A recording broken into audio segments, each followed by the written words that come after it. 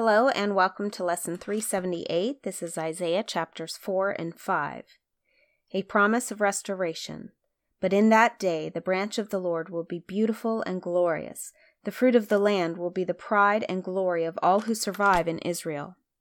All who remain in Zion will be a holy people, those who survive the destruction of Jerusalem and are recorded among the living. The Lord will wash the filth from beautiful Zion and cleanse Jerusalem of its bloodstains with the hot breath of fiery judgment. Then the Lord will provide shade for Mount Zion and all who assemble there. He will provide a canopy of cloud during the day and smoke and flaming fire at night, covering the glorious land. It will be a shelter from daytime heat and a hiding place from storms and rain. A song about the Lord's vineyard. Now I will sing for the one I love, a song about his vineyard. My beloved had a vineyard on a rich and fertile hill. He plowed the land, cleared its stones, and planted it with the best vines. In the middle he built a watchtower and carved a winepress in the nearby rocks. Then he waited for a harvest of sweet grapes, but the grapes that grew were bitter. Now, you people of Jerusalem and Judah, you judge between me and my vineyard. What more could I have done for my vineyard that I have not already done? When I expected sweet grapes, why did my vineyard give me bitter grapes? Now, let me tell you what I will do to my vineyard.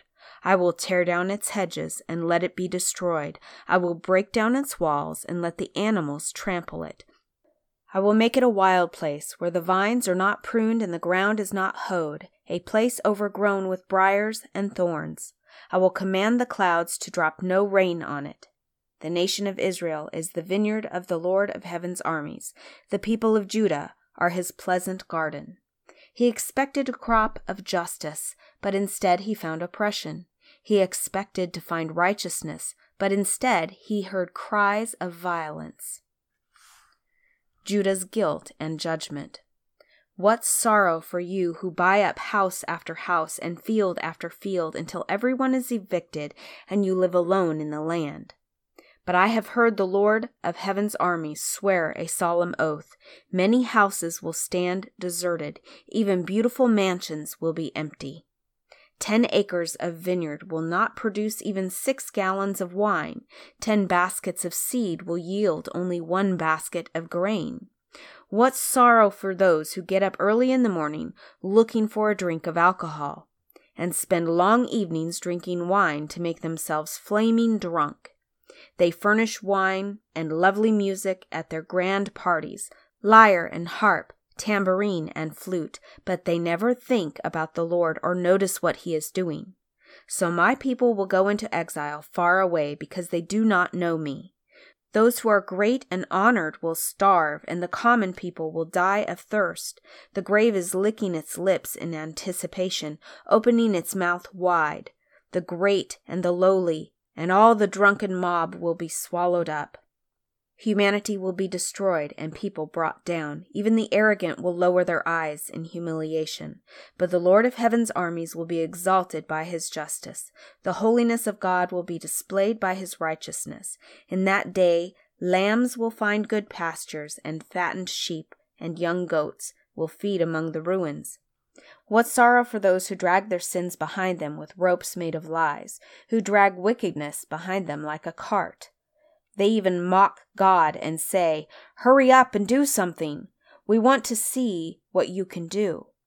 Let the Holy One of Israel carry out his plan, for we want to know what it is."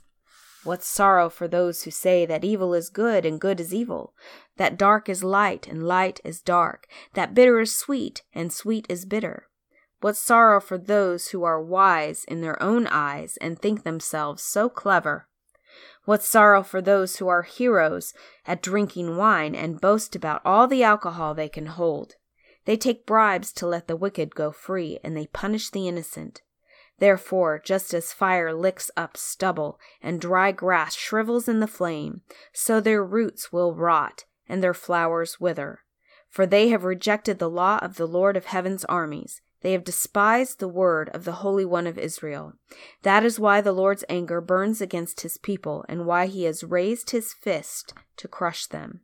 The mountains tremble, and the corpses of his people litter the streets like garbage.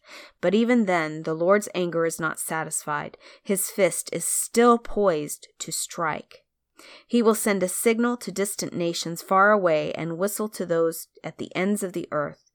They will come racing toward Jerusalem. They will not get tired or stumble. They will not stop for rest or sleep. Not a belt will be loose, not a sandal strap broken. Their arrows will be sharp and their bows ready for battle. Sparks will fly from their horses' hooves, and the wheels of their chariots will spin like a whirlwind.